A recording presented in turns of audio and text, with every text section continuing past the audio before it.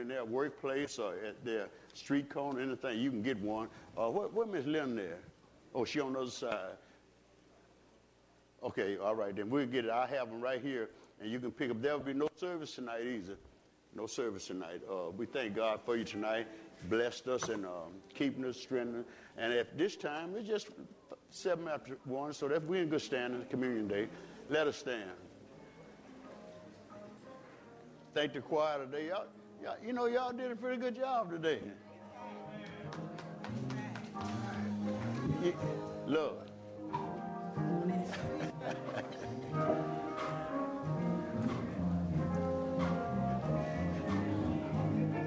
Father God Almighty, we thank you, Lord, for this day, for this hour.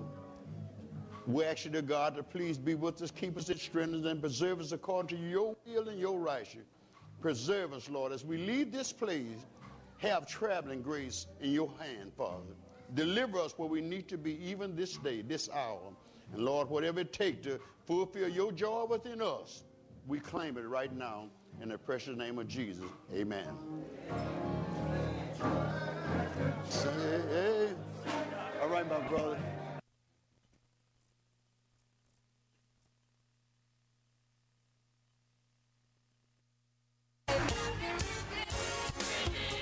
God bless you. We hope that this message has encouraged your heart.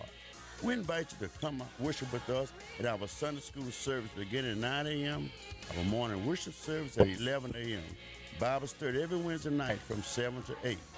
If you would like to correspond with this ministry, you can write us at 2627 Willow Glen Road, Alexandria, Louisiana. Again, thank you, and may God bless you.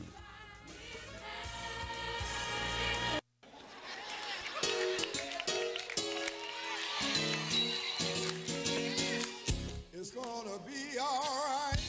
This is KAYT, Gina, Alexandria. No need to worry. The gospel is on the radio Be all right. at 88.1. You put your hand. Call up somebody. Tell them it's going to be all right. KAYT. Got the gospel transmitting all day.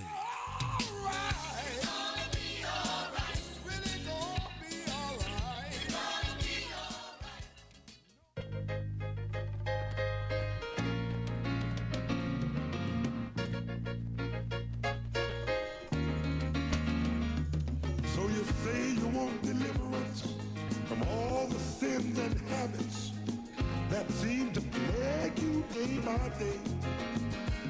Well, now, if you really want it, listen to me, brother. Get down on your knees and pray. Don't you know? Don't you know? He's just there waiting to hear from you. Don't you know? Don't you know? That if you really want deliverance, you say you need it. Don't you know you can have it today? Now you say you have a little. Praise God, ladies and gentlemen. We are here today to call on the highest power of the universe to bring peace and prosperity upon his people. The God that we serve is a deliverer and a strong tower. He is a God of stability, a God of substance, a God of authority, and a God who can solve all of our issues. So today, establish your people with deliverance. Deliverance from the unemployment line.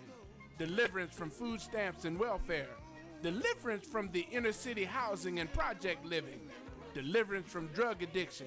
Deliverance from social injustice. Deliverance from drive-by shootings. Deliverance from illiteracy and homelessness. Deliverance from racism and bigotry. Deliverance from hatred and violence. Deliverance from the doom of demonism. Deliverance from sin and seduction. Deliverance from helplessness and despair. Authenticate us with the principles of your power so that we can dwell in your power today. You say you really need it. You can have it today.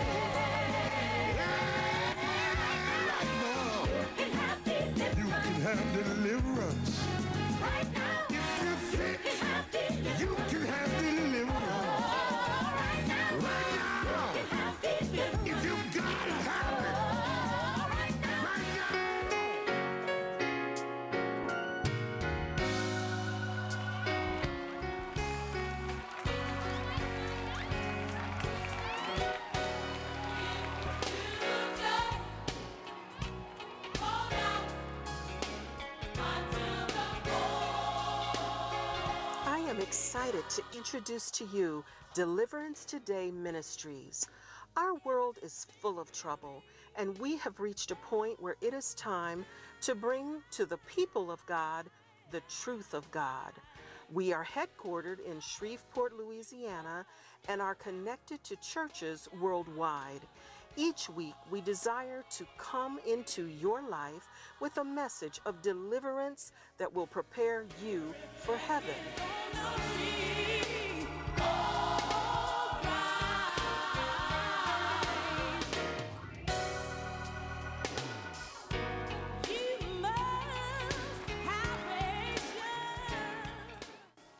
We invite you to join our prayer line and zoom into a closer walk with God every morning from 6 to 7 a.m. Central Standard Time.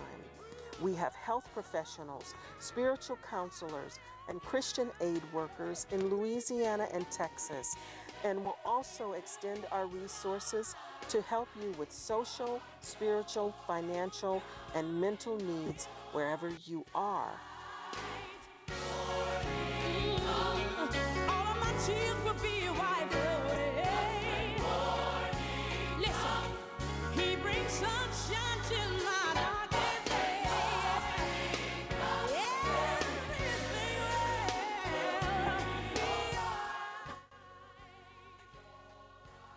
Now, just prior to the message, Pastor Kirby John Caldwell and the Windsor Village UMC Mass Choir will deliver that rendition, Deliverance is Available to You.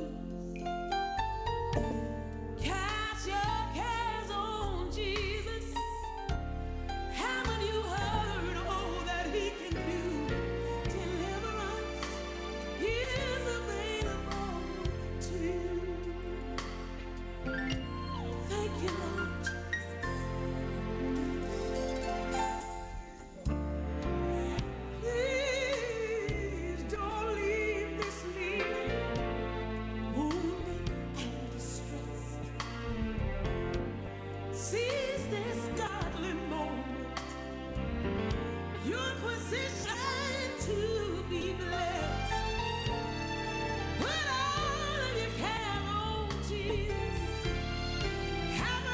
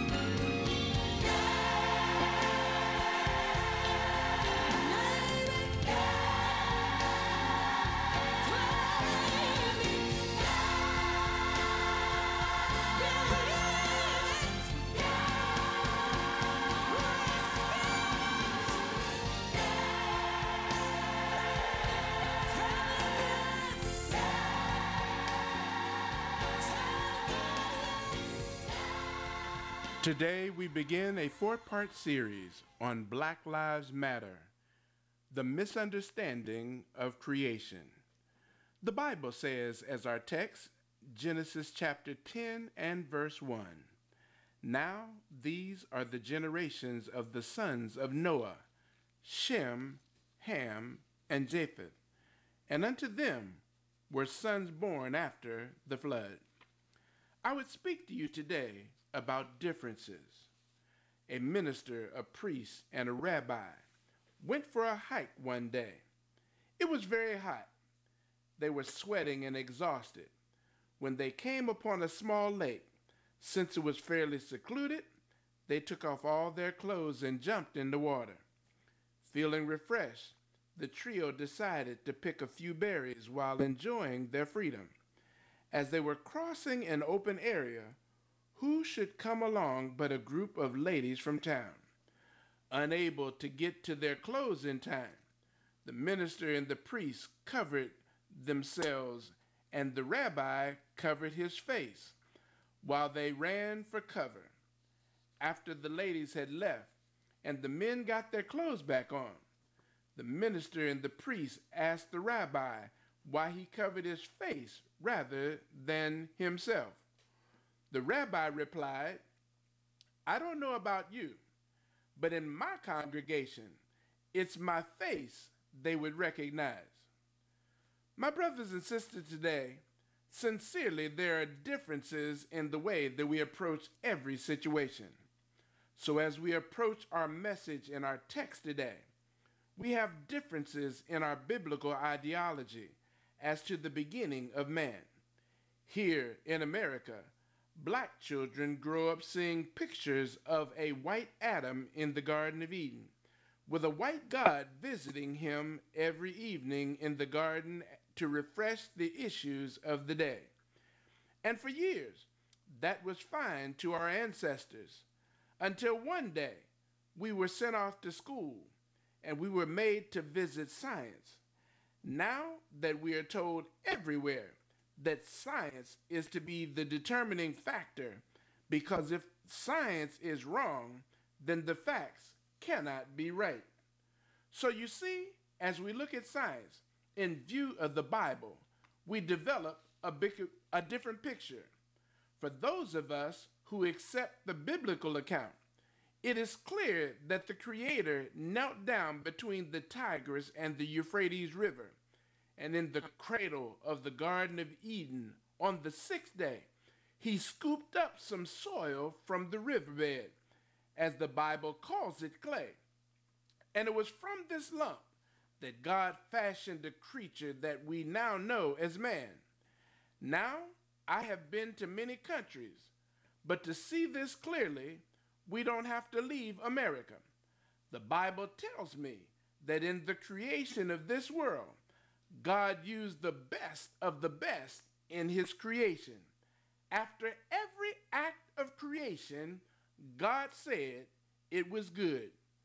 It was the best soil under the best condition, with the best substance and the best environment that God created man. I live in the desert in Albuquerque, and I have seen soil that is so parched and dry that it grows nothing. This soil is almost white, having no nutrients and very little substance. Almost nothing grows in this soil. When it does, it is parched and puny in comparison. I've also lived in Alabama, where after years of growing cotton, the soil has been stripped of its nutrients and the soil is red. However, because of the seasonal rains, there is some growth as well as vegetation, but the product of the soil is not supreme. Also, the product is not conducive to grow everything because the soil is not suited to produce the best of the best. However, after living in the Midwest and in South Florida, and having lived in Ohio and driven through the states of Illinois, Iowa, and Nebraska, science tells me that the best soil is that rich black dirt. It is full of nutrients. It is rich in vitality. Black dirt grows almost everything and is suitable for almost anything. Now, those theologians who say that they believe in the Bible take issue with a black Adam.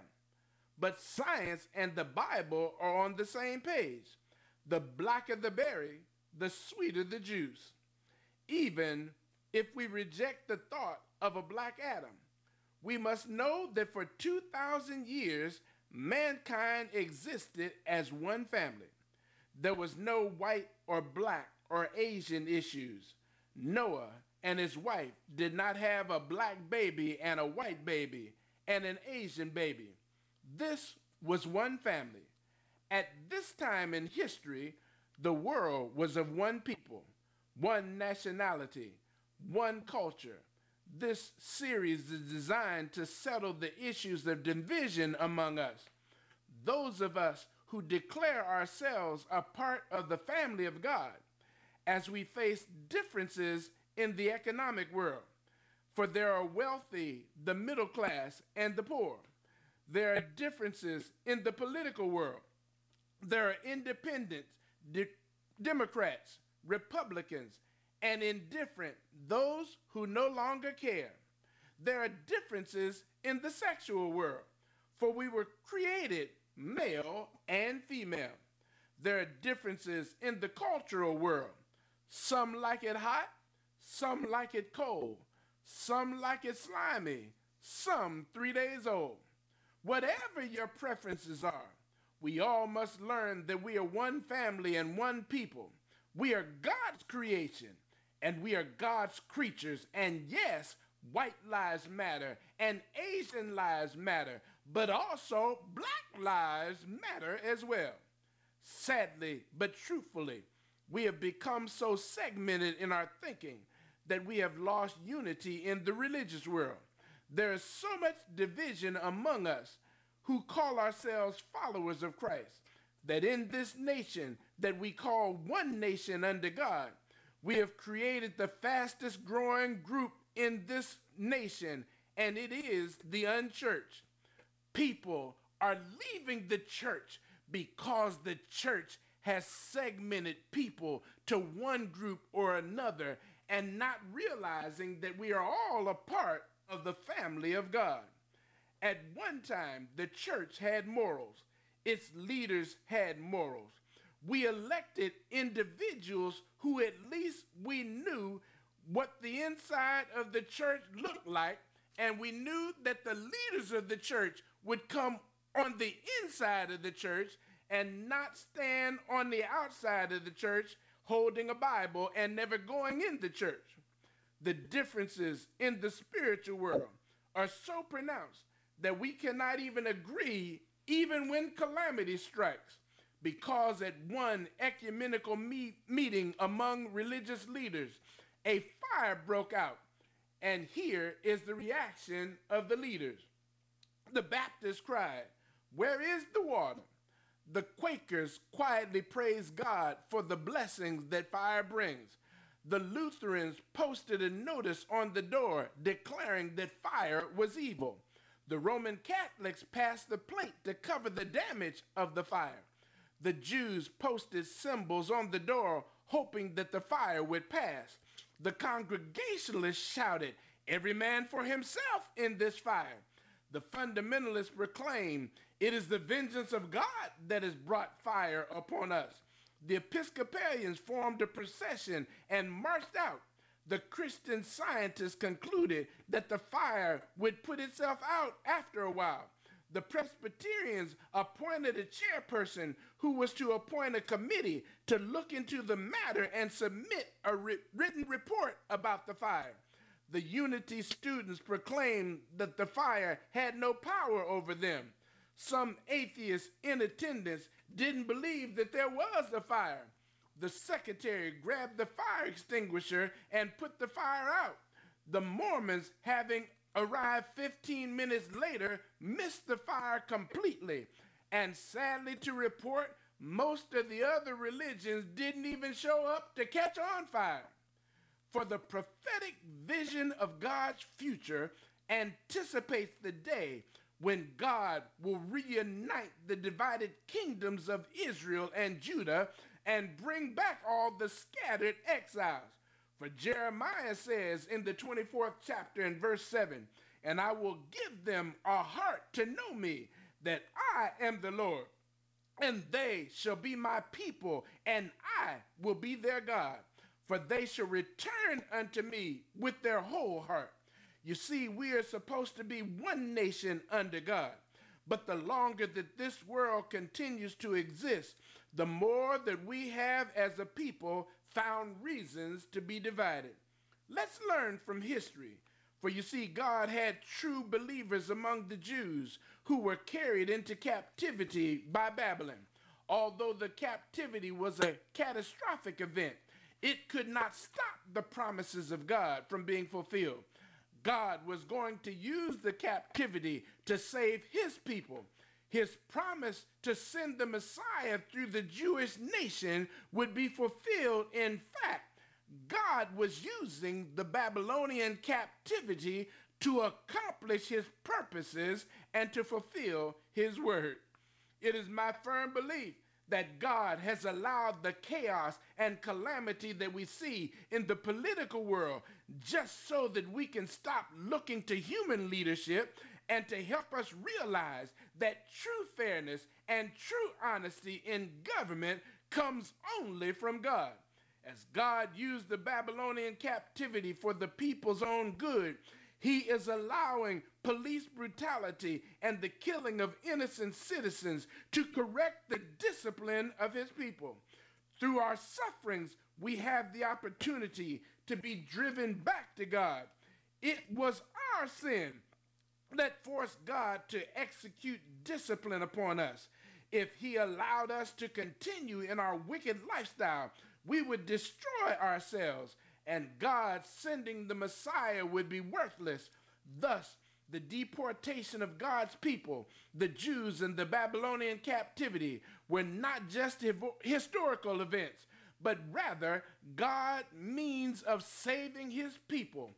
Through discipline and correction, they would be saved. As God has made provision for the Jews, he has made provision for us.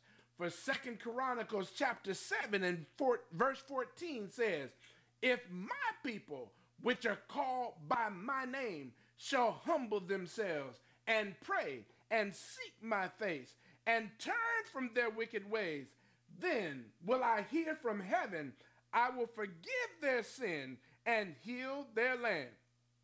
Here is a 4-step process to the total restoration of the people of God.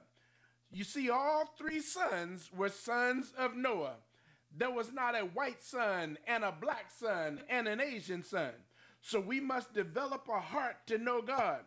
We must confess the Lord, that we will be his people, and that he is the only living and true God, the only Savior and Lord of the universe.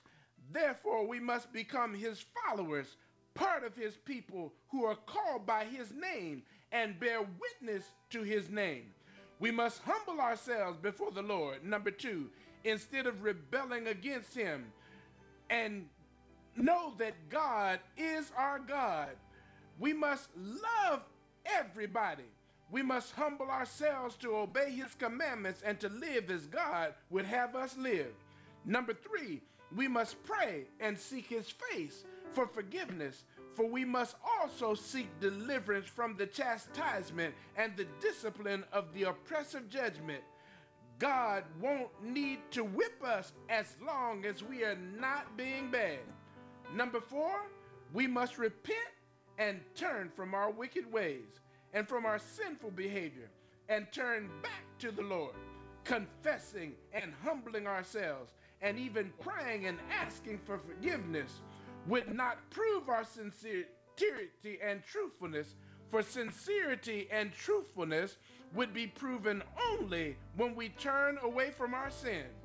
Thus, repentance is always necessary to receive the forgiveness and salvation of God.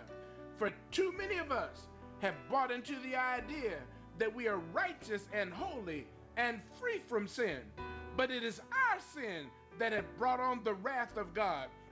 And to redeem ourselves from that wrath, God challenges us to turn from our wicked ways. One day, Queen Victoria visited a paper mill owned by one of her subjects, and the owner was happy to show her through the great plant, explaining in great detail the different processes of manufacture. During the journey through the factory, she was taken to a large room filled with rags. They were in bins, in bales, in huge piles on the floor.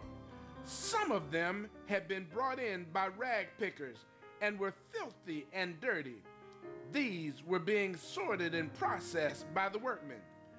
"Do you make paper of these?" the queen inquired. "Yes," said the owner. "Our best paper is made from rags." She seemed to be in deep thought, then revealed what had been going on through her mind. "But how can these dirty rags ever be made into clean white paper? For we have washers," the guide explained, "which remove all the dirt and the grime. We have a chemical process too, Your Majesty, by which every bit of color is removed from even these rags." A few days later, the queen was surprised to find on her desk a neatly wrapped parcel, which on opening she found contained some of the whitest, most beautiful paper she had ever seen. On each sheet were her name and a watermark of her likeness. There was also a note from the man who had shown her through the paper mill. "Will the queen be pleased to accept the specimen of my paper with the assurance that every sheet was manufactured from the rags which she saw in the warehouse and on her recent visit to our plant? And I will trust that the result is such as even